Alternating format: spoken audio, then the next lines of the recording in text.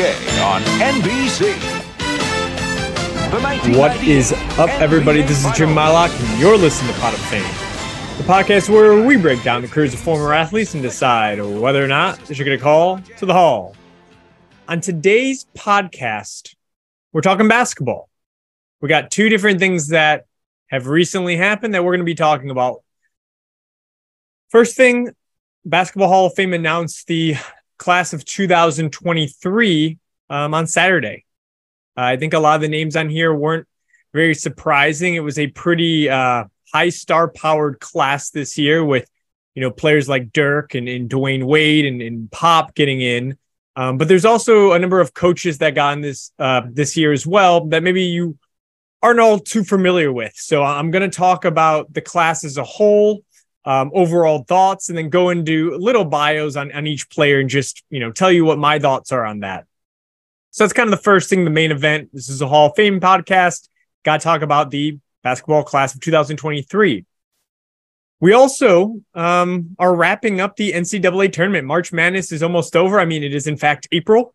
So the Madness should be over by now, but the national championship game is tonight.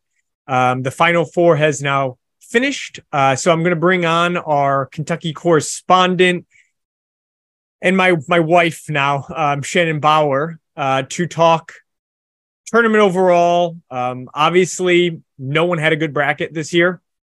I had 0 Final Four teams. She had 0 Final Four teams. I'm sure most of you had 0 Final Four teams. If you even got one team right, you had a good chance at probably winning your pool. So it was a disaster this year, but really fun games, really fun players. We're going to give a quick recap of the tournament itself, our favorite players, best games we watched, and then our quick thoughts on tonight's national championship and who we think's going to win. And whoever we think's going to win, probably pick the opposite based on how crazy this tournament was. But that's today, fully basketball again. First, talk about the class of 2023, and then bring on Shannon to talk about March Madness, the NCAA tournament, and tonight's national championship game. So real fun podcast, very basketball heavy though. We will have a normal episode next week. We'll be talking baseball, but hope you stick around today. So with that, let's get into it.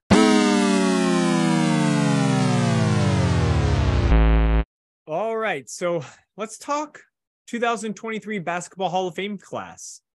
Again, it was released on Saturday.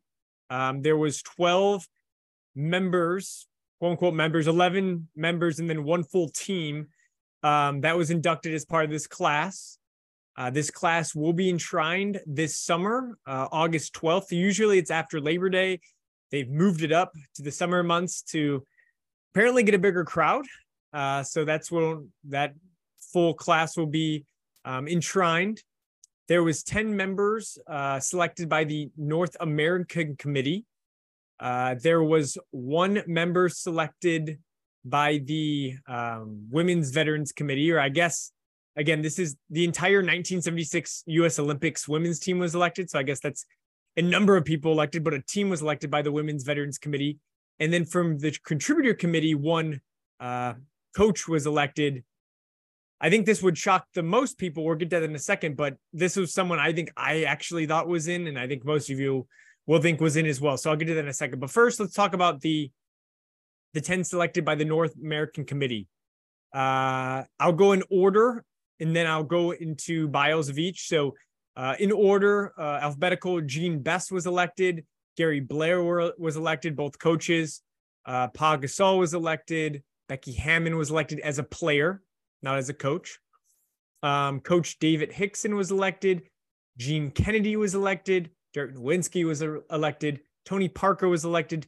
Greg Popovich was elected. And Dwayne Wade was elected.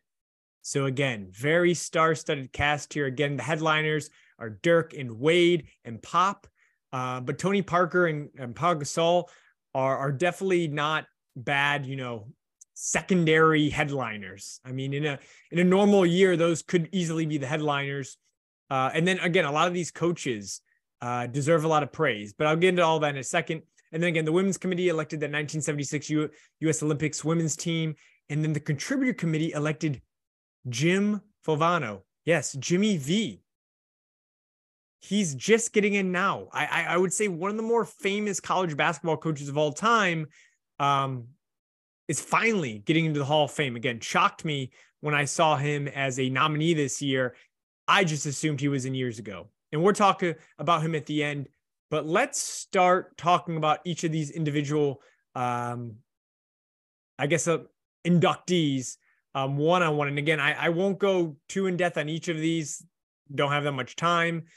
But I'll just call out the highlights. So again, going from alphabetical order. So first, let's start with Jean Bess.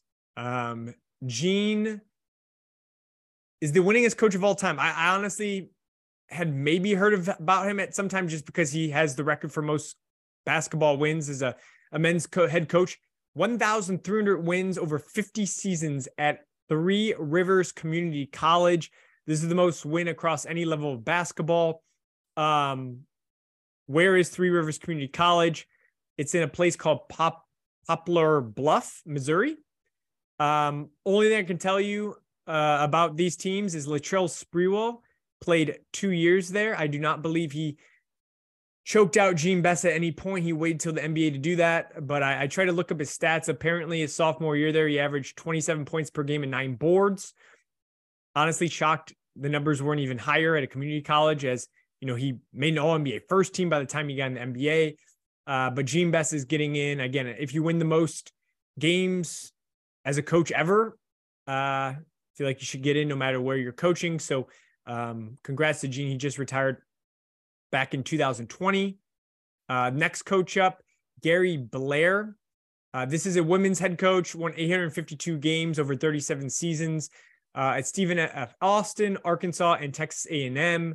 He's 13th all time in wins in women's basketball history, which everyone ahead of him on that list is in the Hall of Fame, except Jim Foster. However, Jim Foster didn't win a title, and Gary Blair did. He won the 2011 Women's NCAA Championship with Texas A&M. He made the Final Four in total twice. So Gary Blair gets in and probably should be with those kind of numbers. So going on to the first player here, Paul Gasol. Not shocking to anyone. He is episode 115. I have a full episode on Paul if you really want to get into his career. I'm not going to get into it too much here just because I have a full episode there. So go listen to the full episode if you want the breakdown in his career, his candidacy. But again, kind of a no-brainer. Won 2 championships with Kobe on the Lakers. He was a 6-time All-Star, 4-time All-NBA selection. And then, just as he had a great NBA career, also an excellent international career, for Spain. Spain, I guess, I would say any Olympics, it's usually going to be Team USA and Spain kind of competing for that gold medal. So his international career paired with his NBA career, one of the better combinations of all time. But again, episode 115, if you want more on him, go listen to that. Becky Hammon was elected as a player. I think everyone thinks of her as as a coach these days. She coached, of course, famously as an assistant for the Spurs for 8 years before going over to the WNBA, winning a championship her very first year as a head coach with the Las Vegas Aces last year. But again, she's going in as a player here. She was a 6-time All-Star in the WNBA, a 4-time All-WNBA player. She's the 4th most threes ever in WNBA history, 6th all-time in assists in WNBA history. And she was elected to the 15th, 20th, and 25th anniversary teams for the WNBA. It's kind of a no-brainer here. She also had an excellent college career at Colorado State. She's the WAC's all-time leading scorer for men or women, actually passed Keith Van Horn when she was there, 2-time All-American there. So between college and WNBA, honestly, kind of a no-brainer to be a Hall of Fame team member or a Hall of Fame member. What I would say with Becky Hammon, I could see her down the road getting in as a coach. I mean, she's off to a very good head start, winning, a championship her first year in the league. I think she will eventually coach in the NBA. Could she be the first women to coach in the NBA? I think she could. She's got that pro experience already with the Spurs. Obviously, she's killing it as a head coach in the WNBA. I think it's only a matter of time.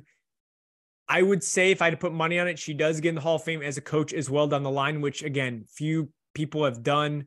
Bill Russell's in as both a player and a coach. A few others are, but really, Becky is a player. I could see her down the road as a coach as well. So congratulations, Becky Hammon. Well deserved there. So going on next alphabetically, David Hickson is a coach who got in. Again, David Hickson's not a name I'm too familiar with. I've heard of it. So he's a D3 coach as well at Amherst. He coached for 42 seasons, 826 wins. That's good for 20th all time. He won 2 national titles at the D3 level, made 4 Final Fours at the D3 level, and was D3 Coach of the Year in 2007 and 2013. Again, can't comment too much on him, but 800 plus wins, national championships. Again, this is the Basketball Hall of Fame. I can't really argue against him getting in. However, this might be my hottest take, and I hate to rain on anyone's parade when they're getting in the Hall of Fame. But if I had to say there's a controversial kind of inductee on this class, I would say it's this next individual, and then that is Gene Kennedy. So two Genes in this class. I don't know how many times that will ever happen again. So Gene Kennedy, again, full disclosure, I'm an Indiana Hoosier graduate and fan. So this is a guy who coached mainly at Purdue. So do I have bias here? Probably, but I'm trying to be as unbiased as I can here. And I don't know if Gene Kennedy's a Hall of Fame coach. So again, he coached mainly at Purdue, but also a little bit at Western Kentucky, 27 seasons, won 550 games. Never made it to a Final Four, let alone won a national championship. So no Final Four appearances. Of course, no national championships. He made 2 Elite Eights, 5 Sweet 16s. 550 wins. There's been over 121 coaches that have won at least 600 games. They're not all in the Hall of Fame, not even close to most of those players in the Hall of Fame. I feel like if you're not really high up on the win list, you got to have some Final Four appearances, a national championship. Gene Kennedy does not have any of those. He did win National Coach of the Year, apparently 6 times. I think he did a really good job. His haircut, I would say, is very famous to me. And I do associate him with Purdue basketball. Like when I think of Purdue basketball, I think of Gene Kennedy. I don't know, though. No Final Four appearances. That's kind of glaring to me. Not winning at least 600 games. 550 wins, no national championships, no Final Fours. I don't know if that's a Hall of Famer. Again, congratulations to Gene Kennedy.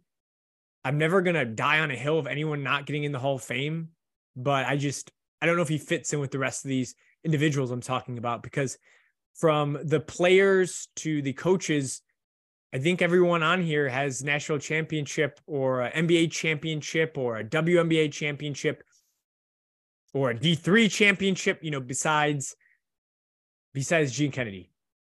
So, okay. Purdue fans, relax. He's in, but I don't know if I agree with that. Moving on next, Dirk Nowitzki. What more is there to say about Dirk? Of course, he should be in. Episode 148 of Pot of Fame with ESPN's Tim McMahon. It's a great episode. Go listen to that. We really break down Dirk's career.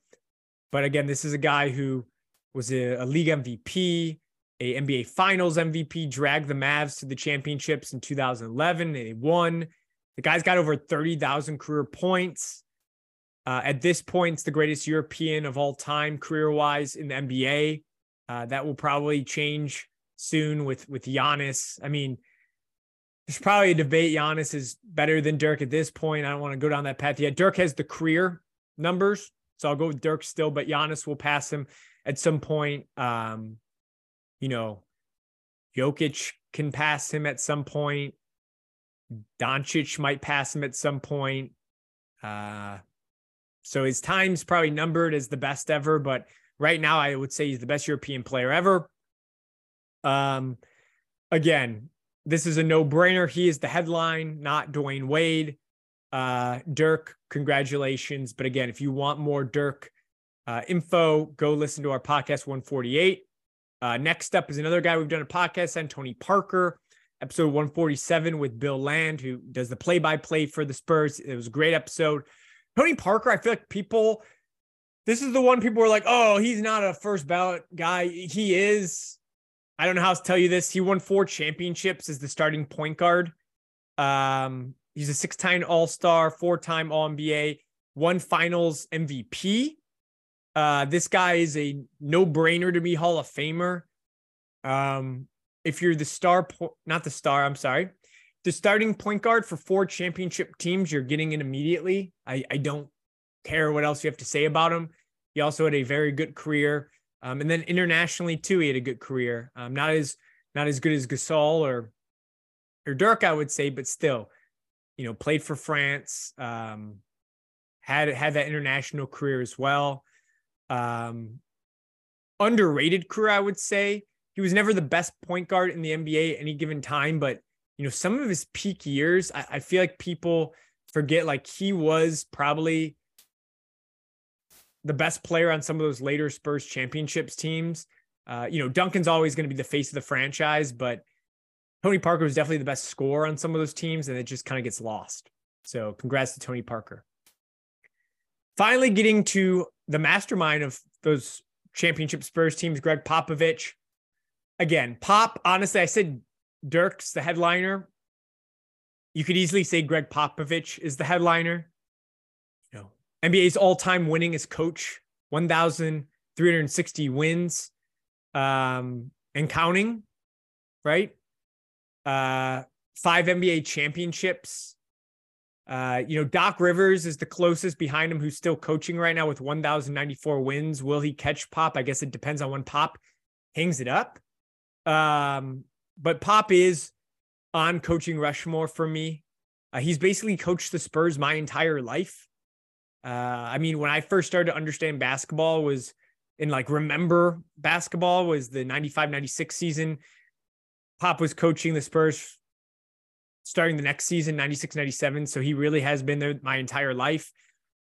We'll never see, I think, another coach spend that long with one organization. I think that's kind of done for, as the league more gravitates toward players.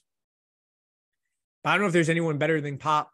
If I'm making my coaching Mount Rushmore, it's Phil Jackson, it's Red Auerbach, it's Pop, and then the 4th spot's the one up for debate. I think Pat Riley's probably fighting to get on there.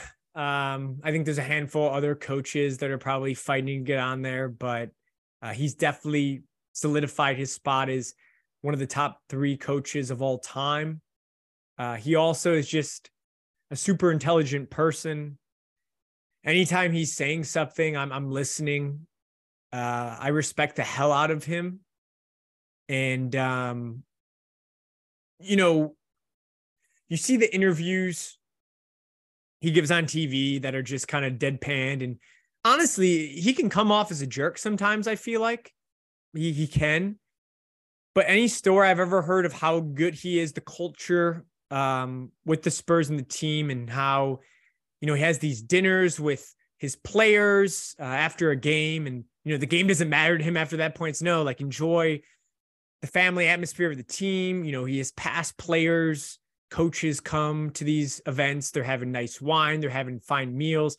Sounds like a place I would want to be, just telling stories, enjoying the company. I feel like Pop gets it. I feel like he really does. There's not too many more people in the game of basketball I respect more than Pop. So again, he won't get as much fanfare as, Dirk and Wade will. And again, they're players, coaches, maybe a little more the backdrop, but Pop honestly probably is the headliner. If I'm really getting down to it, it's Pop and Dirk. You can't tell the history of the NBA without Pop. You really can't. One of my favorite coaches ever, and congratulations to him. Rounding this out, last person here from the North American Committee is Dwayne Wade. I do have an episode on Wade. It's with David Ramil, episode 151. Go take a listen. Wade is someone, not one of my favorite players, but damn, do I respect the hell out of this guy. Came. It's weird, right? He's from Chicago, so I should like him. He went to Marquette, played for Coach Crean, who coached at my alma mater, so I should like him. But I was never a fan of him, but his game, I can't say anything bad against. I mean, he's a 13-time All-Star, 8-time All-NBA selection, probably the third best shooting guard of all time behind MJ and Kobe. Okay, third best shooting guard of all time. If you count Jerry West as a shooting guard, I don't. I count him as a point guard. But if you count Jerry West as a shooting guard, maybe he's fourth best all time. But third or fourth, I'm talking about him with Jerry West. It's pretty good company. He won a title, honestly, kind of by himself in 2006. Shaq was there. But if you look at his numbers there, he's going bonkers in 2006. Won finals MVP. Again, wins 2 more finals with LeBron in 2012, 2013. Wins 3 championships, makes 5 finals appearances. One of the better guards I've ever seen in my lifetime. Couldn't really shoot, to be honest, but insane slasher, could get to the hoop, took a ton of free throws, always getting to the line. Really good defender early in his career, one of the best shot blocking guards of all time. Freak athlete. Later in his career, athleticism went away a little bit. So maybe you didn't think of him as that explosive a guy, but look at early peak Wade, one of the more athletic, explosive players I've ever seen in my life. So as much, again, I don't personally like him. And again, maybe this is a Bulls fan, or just, he really, to me, complained a lot. He would kill me with drawing fouls, with he's not even attempting a shot. He's just trying to draw the foul. He's not even trying to make a basket. That kind of bothered me the wrong way, especially on threes. They've kind of tried to take that away a little bit, but I think he really not started it, but I considered any game I watched with him, he was going to do that 2 or 3 times, pump fake, and then try to jump into you. So you're not getting fouled. You're trying to, draw the foul, which was within the rules. He was allowed to do it. It just kind of rubbed me the wrong way a little bit. But again, Dwayne Wade, you're one of the better players of all time. Of course, get your shine here. So that, again, rounds out the top 10 of the national, or what do you call it? The North American Committee. Looking at the Women's Veterans Committee, again, their inductee is the 1976 U.S. Olympics women's team. This women's Olympics team won a silver medal. But I think the significance is the first time women's basketball ever happened in the Olympics. This team had really big names on it, like Ann Myers and Nancy Lieberman. Nancy Lieberman was only 18 on this team. They got the silver that year. So congrats to all the women that were a part of that 1976 team. And then finally, the Contributors Committee elected Jimmy V. So again, I'm shocked Jimmy V is not in already. Only 346 wins. So that's on the very low end.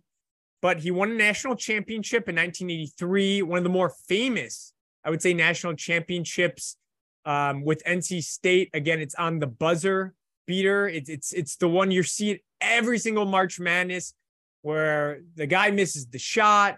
Lorenzo Charles, of course, then kind of gets it and scores the last second. Jimmy's running around the court, trying to find someone to hug. Again, they show it every year. You might not, if you're not a big college basketball fan, you might not even know that's Jimmy V, but it is, and he's running around. So again, one of the most famous, I guess, NCAA championships he was the coach of. And again, him running around is one of the most famous shots. That alone almost should get him in the Hall of Fame. We also think of him, of course, that famous speech he gave at the first ESPYs. They replay every year, the Jimmy V Foundation. He gave that speech on March 4th, 1993. He passed away from cancer just, not even 2 months later, April 28th. Again, between that speech he gave at the ESPYs and him running around in that 1983 championship, I think those are two just moments, right? That are, even if you don't like sports, you don't know much about sports, you don't follow sports, you know both of those moments. You know Jimmy V. So again, we talk about the Basketball Hall of Fame. It's telling basketball's history, the story of the game. Like both of those moments are some of the most significant moments in sports history. And it's shocking he's not in already. And again, I feel bad. I try not to do this. I'm doing this today, but I try not to do this too much. But like we look at Gene Kennedy's candidacy, right? He finished coaching Purdue back in 2005. He's getting in now. You know, Jimmy V finished coaching NC State in 1990. He's just getting in now as a contributor. Did Gene Kennedy have more wins? Yes, 200 more wins. But, you know, Jimmy V made it to 2 Elite Eights. You know, Gene Kennedy made it to 2 Elite Eights. But then Jimmy V also made it to a Final Four, won a national championship, has that famous moment, has that famous speech. How, you know, why is it taking him this much longer to get in? He's getting as a contributor where Gene Kennedy's getting in as a coach. This is where the Hall of Fame gets a little wonky to me because I would put Jimmy V in before Gene Kennedy. Again, who cares now? They're both getting in. But this is where the Hall of Fame gets a little confusing to me sometimes of how they're choosing people. Because I feel like someone that wins a national championship makes it to, you know, the same amount of Elite Eights as Gene Kennedy does. I don't know. I pick Jimmy V over Gene Kennedy any day. Nothing against Gene Kennedy. I just, again, I'm trying to look at it. How does this work? Sometimes we don't know. With the Basketball Hall of Fame, again, there's a lack of transparency. We don't know who the voters. We don't really know what they're looking at. It's out of all the Hall of Fames, the one I think needs the most work because we don't really know much about it. And there's surprises all the time. Speaking of surprises, there is a list of nominees for the Veterans Committee and the International Committee to select a member of the 2023 class. At this point in time, no one's been elected. I'm trying to figure this out right now. I'm uncertain about it. It seems like they would pick someone from the International Committee and they would pick someone from the Veterans Committee. There's just too many nominees not to pick someone, too many names that matter. I just talked about Paul Silas the other day as a Veterans Committee guy. He's a nominee, but they're not electing anyone at this point. Will they elect someone down the road? Apparently, someone on Twitter reached out to me when I kind of talked about this. Apparently, in 2020, they didn't announce the Veterans Committee and International Committee selections till later. To me, that makes absolutely no sense. Why would you not announce the whole class at the same time? Maybe that happens this year. Maybe there's nobody elected from those committees. I mean, there's already 12 kind of members already. I don't know. When I find out, I'll let everyone know. But as of right now, it's just these 12 as part of the class. So I'm a little confused there. Will it happen down the road? Maybe. But again, Basketball Hall of Fame class, transparency lacks. I hope they change it down the line. I'm advocating for that.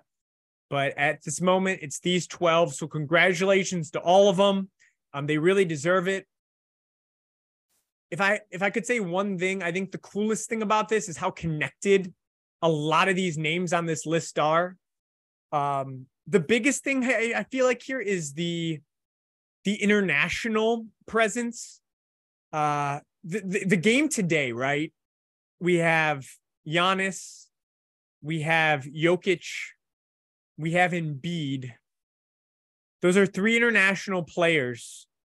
And they're the top 3 players in the league. They're all gunning for the MVP. And then you got Luka Doncic, who's right there as maybe the 4th best player in the NBA. And if you really want to just, take Embiid out of the way and just look at European players, it's Doncic, it's Jokic, it's Giannis. Think of how talented the NBA is today. And then the European players are maybe 3 of the 4 best players in the league right now.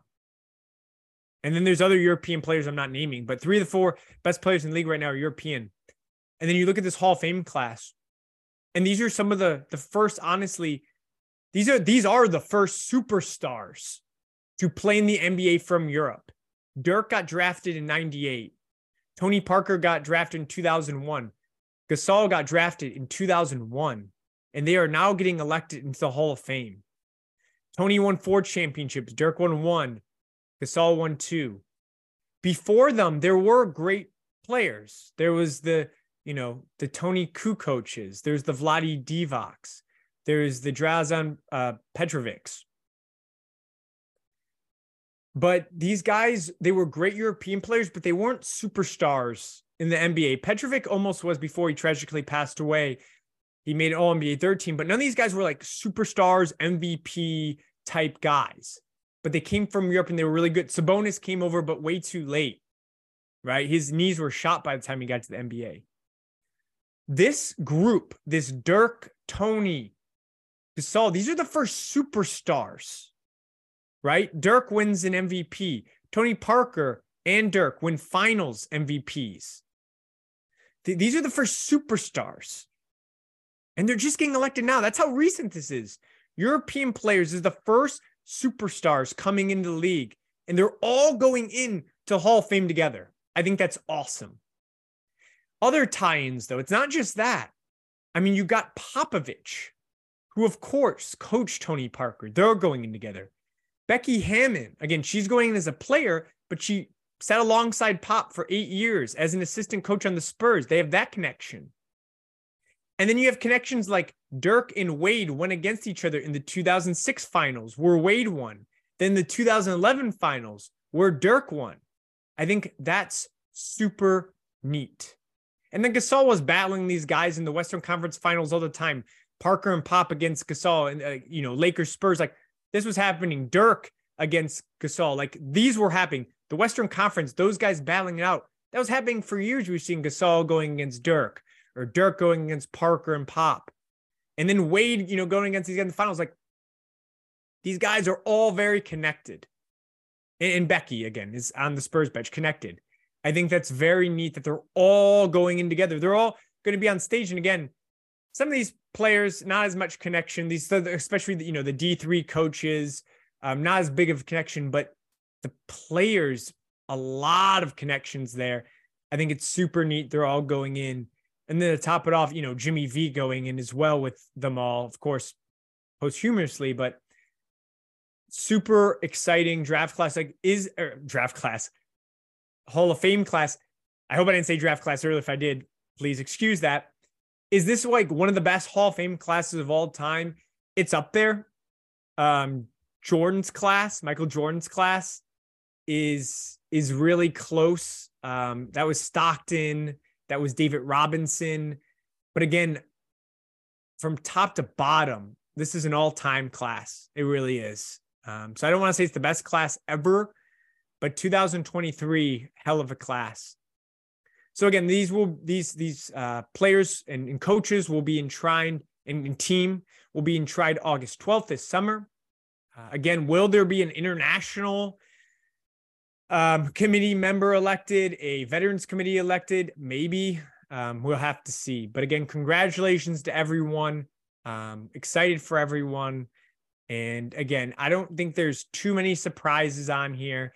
Really big headline names, which is super exciting because, again, a lot of fans know all these players, love all these players, and their speeches should be fun. And some of the more like Dirk's one of the more likable players of all time. So super excited for Dirk. But again, we have episodes on Dirk, on Gasol, on Wade and Parker. Go listen to those. A lot more in-depth talking there. They all deserve a lot more time. But again, don't want to bore you to death. And we have some college basketball we want to talk about. So speaking of college basketball, let's bring on Shannon.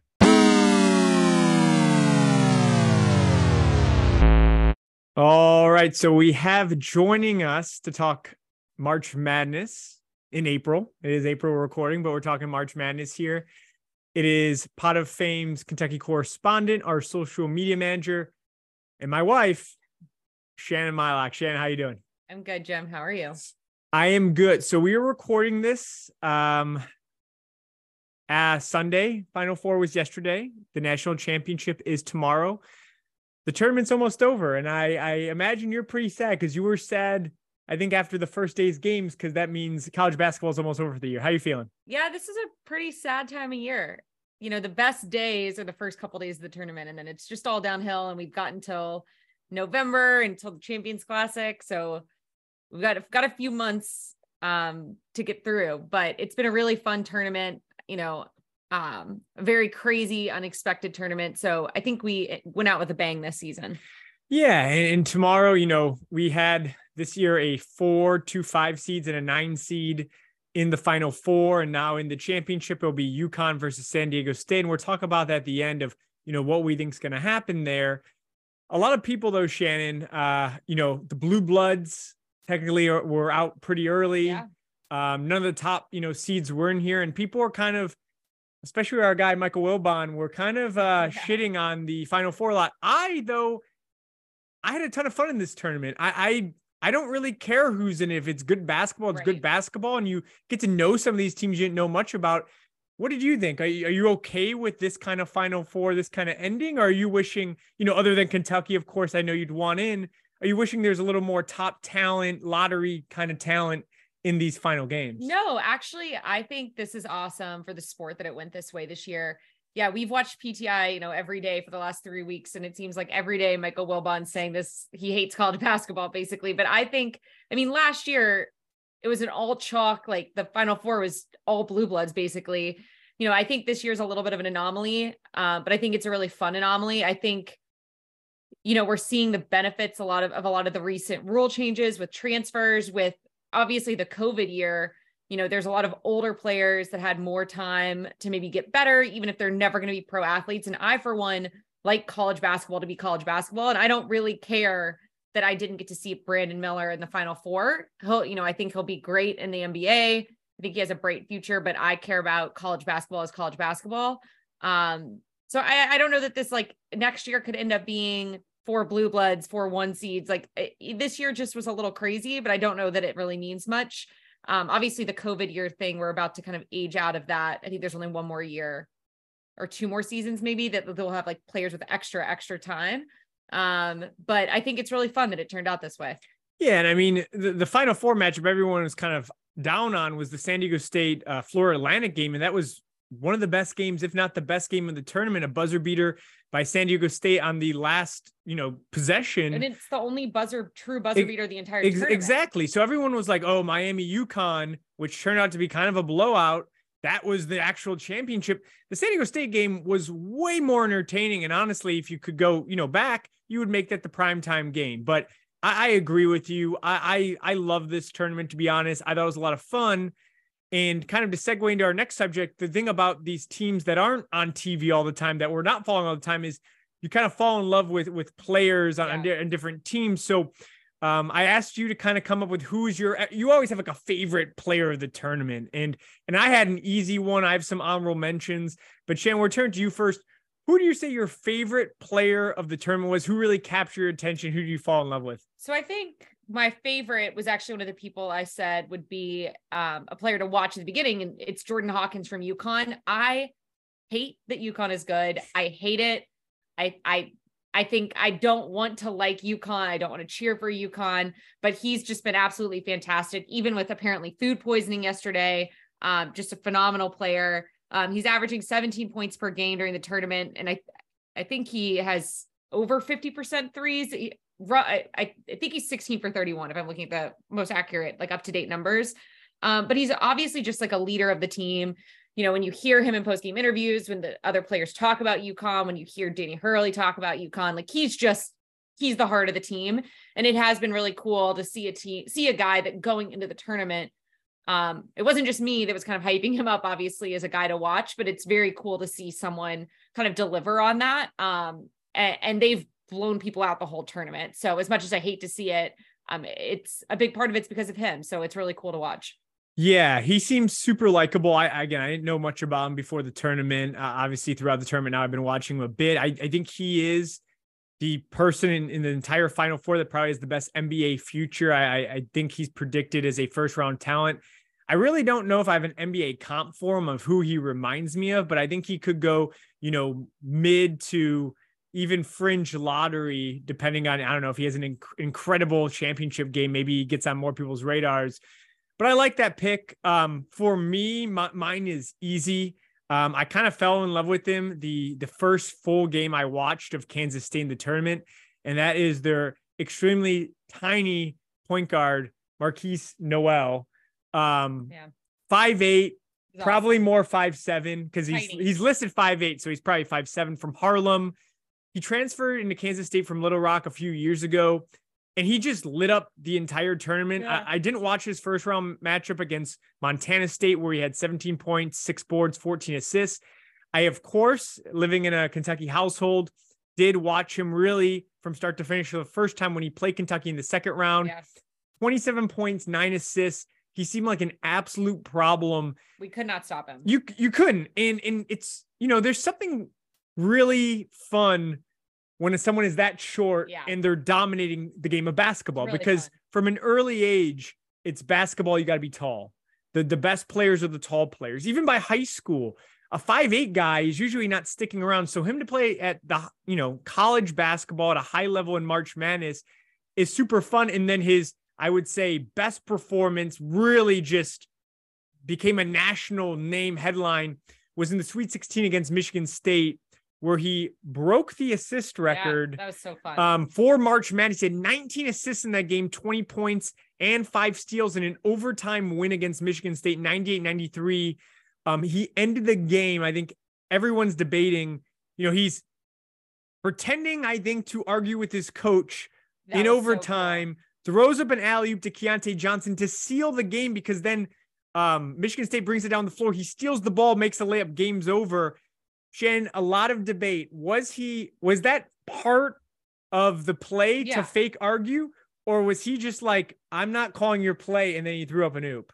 I think that he, are you asking, was the play to pretend? Yes. No. I was the play to pretend? I actually think he was legitimately kind of chirping at his coach, and then saw what was happening, because he's obviously just an assist machine. He was so fun to watch.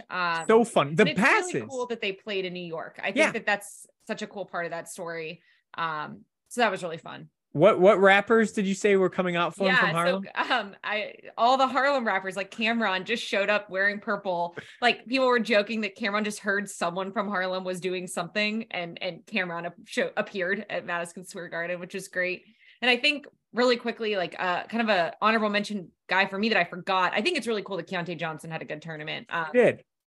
I was watching that Florida game when he just completely fell over a few years ago, and seeing his recovery has been really cool. So I didn't have him on my list, but I didn't want to forget to shout out that, since you brought him up. But very cool to watch him have a good tournament and be able to play again after his medical crisis. Yeah. So real quick, back to Noel for a second. So he's a senior, so he's out of college now. I don't think he has any extra eligibility years left. It'll be interesting to see if he can play in the NBA. I mean, his stock is never going to be higher than this moment. I like to think he could. I mean, the passes he had, I compared him to Shannon. I don't know if you know this name. He played in the early 2000s. Did you know Jason White Chocolate Williams played for Sacramento? I'm familiar. Okay. So the way Noel was passing throughout the tournament, that was my best comparison. He was doing street ball / and one type passes in big games, through his legs, around his back, insane no-look passes, and fitting into windows you just didn't see possible. For the tournament, he averaged 13.5 assists. Actually, I'm going to say his whole line. Over 4 games, 23.5 points, 3.5 boards, 13.5 assists with 4 steals per game. That is the record for the most assists per game in a tournament. And it's actually the 4th most steals per game in a tournament. So one of the all-time performances, all he didn't do was take his team to the Final Four. Of course, they lost to Florida Atlantic in the Elite 8, even though he dropped 30 points and 12 assists. So definitely the person I will remember from this tournament, even though Kansas State didn't make it to the Final Four, really took me by surprise. And I'll be following him through Summer League this summer, hoping he kind of, sticks out with the NBA team. I feel like he can make money somewhere, even if it's not here in the NBA. But you're totally right. What a good ending. So you gave your honorable mention, I think, a little early, Keontae Johnson. Do you have any additional honorable mentions, just like players you enjoyed watching in the tournament? Yeah. So John L. Davis at Florida Atlantic is a guy that I got pretty obsessed with back when they played Fairleigh Dickinson. That was his best game of the tournament early on. but he was super fun to watch. It was super fun to watch him have such a good game. He ended up, I think, averaging like 14 points in the other games in the tournament beyond that. So solid contributor, but it's always fun to watch a guy have like a crazy coming out game. And that was a lot of fun for me. And then, well, you go ahead and give one of yours. Okay. Yeah. So I have 2 down. One is Isaiah Wong on Miami. He just kind of stuck. Like, so I watched most of Miami. If Miami wouldn't have been in, I'm an IU grad. If Miami wouldn't have been in IU's bracket, I would have had Miami in the Final Four because I love their coach. And Isaiah Wong, I watched most of Miami's games. He stuck out to me. This is one of the guards that Miami was just dropping the bag for to play at Miami or stick around at Miami and not transfer away. But Isaiah Wong really stuck out to me. Definitely has pro level offensive talent. Definitely in the Final Four too against UConn, he seemed like be the only one that could create his own offense. I think he does have a bright NBA future. I think he might go late first, early second, but I think he could definitely honestly start in the league. His offensive talent, it reminds me of, I was thinking of like, who's his NBA comp? It's Zach LaVine, but like a less athletic Zach LaVine. Because Zach LaVine's like 8 inches taller than Isaiah Wong. No. Zach LaVine's 6'5". Is it Isaiah Wong 6'4"? I think of Isaiah Wong seems smaller to me. He's like kind of got a sure he's slender, but he's like shifty. Yeah. He doesn't have the hops of Zach LaVine, but he can shoot from outside. He can get to the hoop. I think he's a less bouncy Zach LaVine. That would be like my ceiling for Isaiah Wong in the NBA. And then my second is someone who honestly just got my radar the last couple games. I wasn't watching him early just because I wasn't watching Connecticut that much. But I might pronounce this wrong, Shan. You're here to help me. Is it Adamu Sangu? I think it's Sanogo. Sanogo. Yeah. Wow. Okay. That's why you're here. Anyway, this is like the power forward for UConn. Especially last night when I was watching him play against Miami, they were in the old UConn unis. He was giving me Emeka Okafor vibes, hardcore. He's going like 20 and 10 in that game. He's blocking shots. He's a defensive starlet. He's had 3 double-doubles in this tournament over 5 games. Crazy. He is just, I don't know. When I think of UConn, one of my first, honestly, memories, I was a little too young for that 99 championship team, but when Emeka Okafor and Ben Gordon won that championship, that's when I really started to fall in love with college basketball. And Emeka Okafor was the face of that team as that shot blocking guy. Adama, he's a better offensive player than Okafor ever was, and almost as good a rebounder and defensive player. So I'm glad I have someone in the championship to kind of root for. I'm really about his game, and I think he will be another guy that maybe, makes in the NBA down the road, either as a second round pick or even someone that kind of just works his way up through the G League. Cause I think he has that level of talent. I'm excited to see what he does in the championship game. So Shannon, any other? He's, I did just on Isaiah Wong. I think it's been very fun to watch him, because I feel like the first time we watched Miami at the beginning of the tournament, we were like, who is this guy? And then now throughout the entire tournament, it's like, oh no, this guy is legit. His body is real. He moves, his body's he's super slender, but kind of strong at the same time. I don't know. I think he can definitely play like kind of a combo guard in the NBA. He really, and Miami has a lot of talent. He really stuck out to me though, as like their kind of X factor kind of go-to guy. Yeah. He was awesome. Anyone from LSU or? No, I think we covered kind of the same people. I think it's interesting because some of just kind of your first question, like, some of the players that we thought we would be seeing to see their kind of draft status or what they're going to, have their final moment before entering the draft. Those teams all went out early. So, Drew Timme got the opportunity to kind of show his stuff a little bit, but then in their last game, he was hampered by foul. So, we didn't really see him have like this breakout tournament that maybe people thought he might have. Brandon Miller had a great tournament, except for the first game because he was kind of hurt, but like he looked good when he was playing, but then they got out early. So it is, I think a lot of the players that I was excited to watch on that, if we are thinking about the NBA side of things, didn't make it very far. So we didn't get to watch them, but now we have people like Marquise Noel to be famous forever as this guy that had the best tournament, which is really fun. Yeah, no, it is. And again, I like that because again, these other guys we're going to get to see play in the NBA for a while. A lot of the people we mentioned might not have. I mean, they're not surefire NBA players whatsoever. So even the Wongs of the world, that guy could easily be in and out of the NBA really quickly. Situation matters and how their game translates matters. So at least we have the tournament to remember them by. real quick, do you have a best game of the tournament or the game you enjoyed the most? It could have been a first round game that was just, Princeton upset Arizona, games like that, or it could be later on the best basketball. Mine's easy, but was there any game that really that was so much fun? This is why I love March Madness. So I know what you are going to say. Yeah. So I'm not going to take that one. Okay. I think one of my favorite games to watch was Purdue losing. And I don't come from I don't have Purdue thoughts. I'm an SEC person. I don't have the hatred that IU fans have for Purdue. And to be honest, I kind of thought Zach Edey, I just didn't think that they were that good anyways. I definitely didn't have him in my Final Four. But watching that, I felt like watching that game, especially at the last 8 minutes, it didn't feel like Purdue could win. They were only up by a couple points. It wasn't like Virginia losing and getting totally blown out as a 1 seed. The score was close, but the entire time watching it, Fairleigh Dickinson just seemed like they had it under control.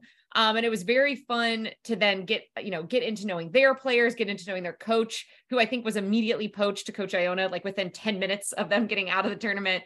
So Fairleigh Dickinson, it was kind of cool to see the birth of their story, but it was extremely fun to be at a bar here in Chicago with a lot of people that are Big Ten people, watching this it just felt inevitable. It felt like Purdue, there wasn't going to be a run. They weren't going to figure it out. And it was very, very fun to watch history, because if I must admit, when Virginia lost as a 1 seed, I went to bed that night. I didn't stay up. That was like a 10 o'clock tip. I went to bed. I missed it. I am the biggest college basketball fan of anyone I know. And I missed the first time a 1 seed lost. So I think it was kind of fun to be able to watch it again, watch it happen again. It was the birth of a really good story. But more than anything, the whole time, it just felt inevitable. Even though it wasn't a blowout, it was just Purdue isn't going to figure this out. This little team's going to win. This is awesome.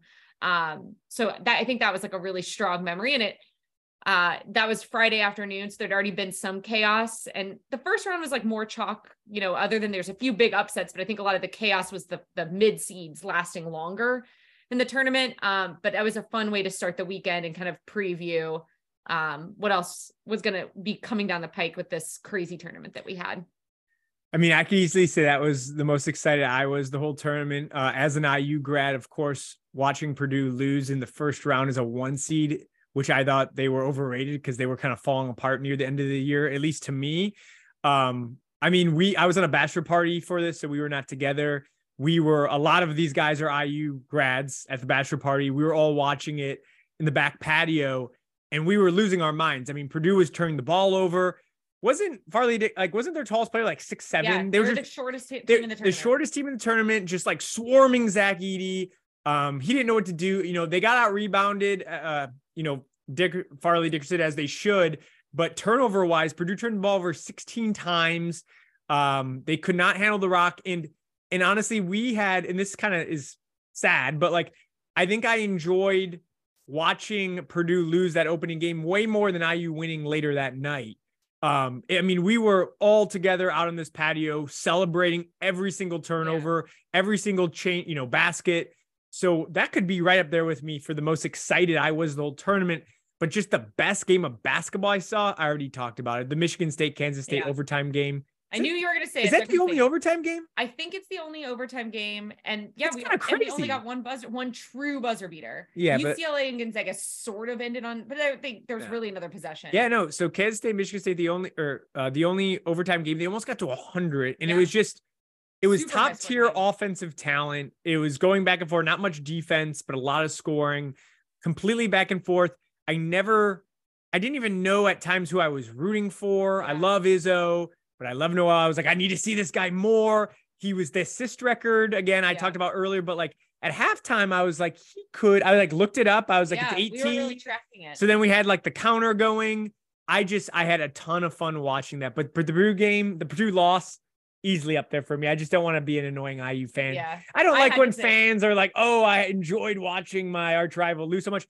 Purdue's never even made the Final Four, and they're just not really in my head at this point. Well, I think in our preview episode, I think I talked about not even understanding Kentucky started the season against Michigan State. We lost that. I didn't know who was on the team, but it was like, well, Tom Izzo, it's March. I'm sure they'll look good. So obviously I was very happy with the result of the game. It was fun to watch Noel, but it was pretty cool to watch Tom Izzo pull together with this like 18 win team and still see such a fun game. Tom Izzo is such a great coach. So I think that was just there's a lot of fun storylines there in the game. It was very cool. All right. So tonight is the tournament, or when you're listening to this, tonight is the tournament. For us. The tournament's tomorrow, the end of it. It's UConn, San Diego State. What's your prediction? What happens in this game? So is this a good game? I think it'll be a good game. The thing that I am thinking about, the thing that's on my mind the most with this game is that San Diego State has had to win close ones to get here. And I think UConn's won every game by at least 13. No one's been able to keep up with UConn. I don't know what I think about the individual matchup, but I do keep coming back to the fact that San Diego State has had to fight through some really tight games to make it to the championship game. And so I think that there could be a lot of fight in San Diego State that they're going to put up a real fight against UConn, and it might not be as close. It might be closer than the other games that UConn's had. And I don't know how they'll handle that adversity. Sounds like Jordan Hawkins has gotten over his food poisoning. I mean, he still had a really good game, yesterday, but obviously, or Saturday, I'm a little thrown off with the time of when this is being released, but I think it'll be a really good game. I really, really don't want UConn to win. But I think obviously they're more likely to win, but I think it'll be a better game than we've seen, or closer game than we've seen from UConn this tournament. So the spread's 7.5. I'm taking UConn in that. I think, honestly, UConn, there hasn't been a close game with UConn yet. The Miami game yesterday was somehow like the closest game, and it wasn't really that close. There's a couple times where they got within like 9 or 10, and then they just couldn't get it. I just, UConn has it, and I don't think I understood how good they were. I think they were a 4 seed. They should have been lower than that. Yeah. They were a number 1 team earlier in the year. I think in my head, I had that they really kind of fell off at one point. They were losing a bunch of games at a time, kind of midway through the year. And I remember hearing about that. I was like, oh, okay, they're done. But then they finished the season strong. I kind of ignored all of that. They killed Gonzaga, who I had going to the finals. They basically beat the hell out of everyone. No game's been close. Where on the other side, I feel like San Diego State, as you said, they've been kind of sneaking out every wins. I don't want to say they're getting lucky. They're obviously closing the games. They're coming up big when they need to be. But I don't think they're going to be able to keep this game as close with UConn. I think UConn has a lot of weapons. I think they have a lot of NBA talent. They have some big bodies down low that I don't think San Diego State can compete with. So I think UConn wins by double digits. I unfortunately don't think it's going to be that great of a game. And I think UConn's going to win their 5th championship since 1999. 25 years. Yeah. They are the actual blue blood of blue bloods. I don't know. I mean, it is. They've graduated to blue blood officially with a 5th championship. That's a different podcast, but I will say, I think going back to this original concept, this Michael Wilbon, this tournament's dumb, whatever. I mean, UConn was ranked number 1 this season. They were. They have won 4 championships in the last 20 years, 24 years. They have great players. Like I think it's a surprise when you look at the overall mix of the teams that made it to the Elite 8, made it to the Final 4, but UConn winning is kind of a chalk result. Like they were a 1 seed this year, or a ranked number 1 this year. They were a known product this year. So I obviously it's a surprise. I think they probably should have been a 3 seed, but the most typical result would still be UConn winning. Even if you look at all Elite 8 teams and the way that they're playing in the tournament, I think somehow UConn winning it all is just the typical result. So it's interesting that we had such a crazy tournament, and that we are still in this place where like this well-known product is probably going to win. Yeah. I mean, even with you kind of talking about a blue blood conversation would be another podcast. Like, we all think of the Dukes, the North Carolinas, the Kansas, the Kentuckys.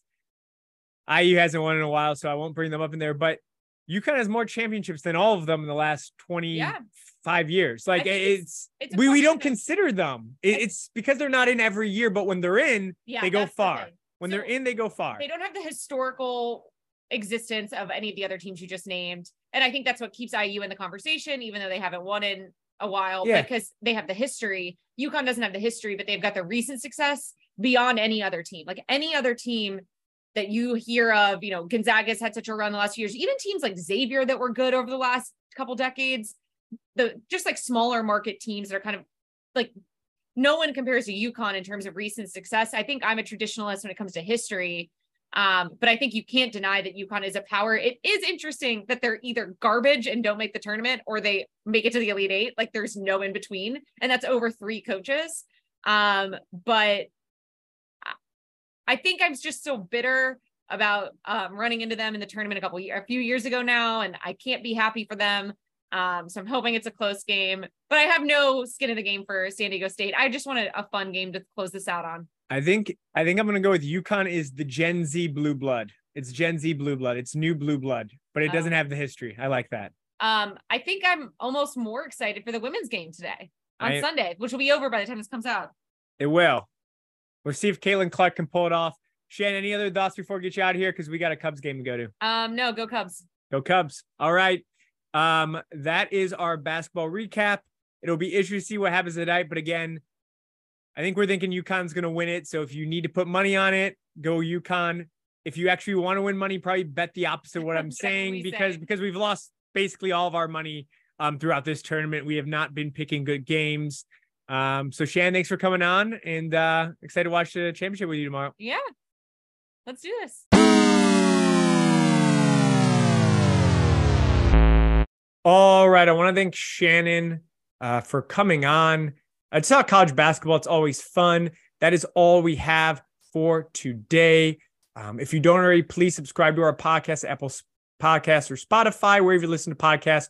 Follow us on Twitter at Pot of Fame, and we will have a baseball episode for you next week because it's baseball season and I want to talk some baseball. So have a great week, and we will see you next Monday. Standing in the Hall of Fame.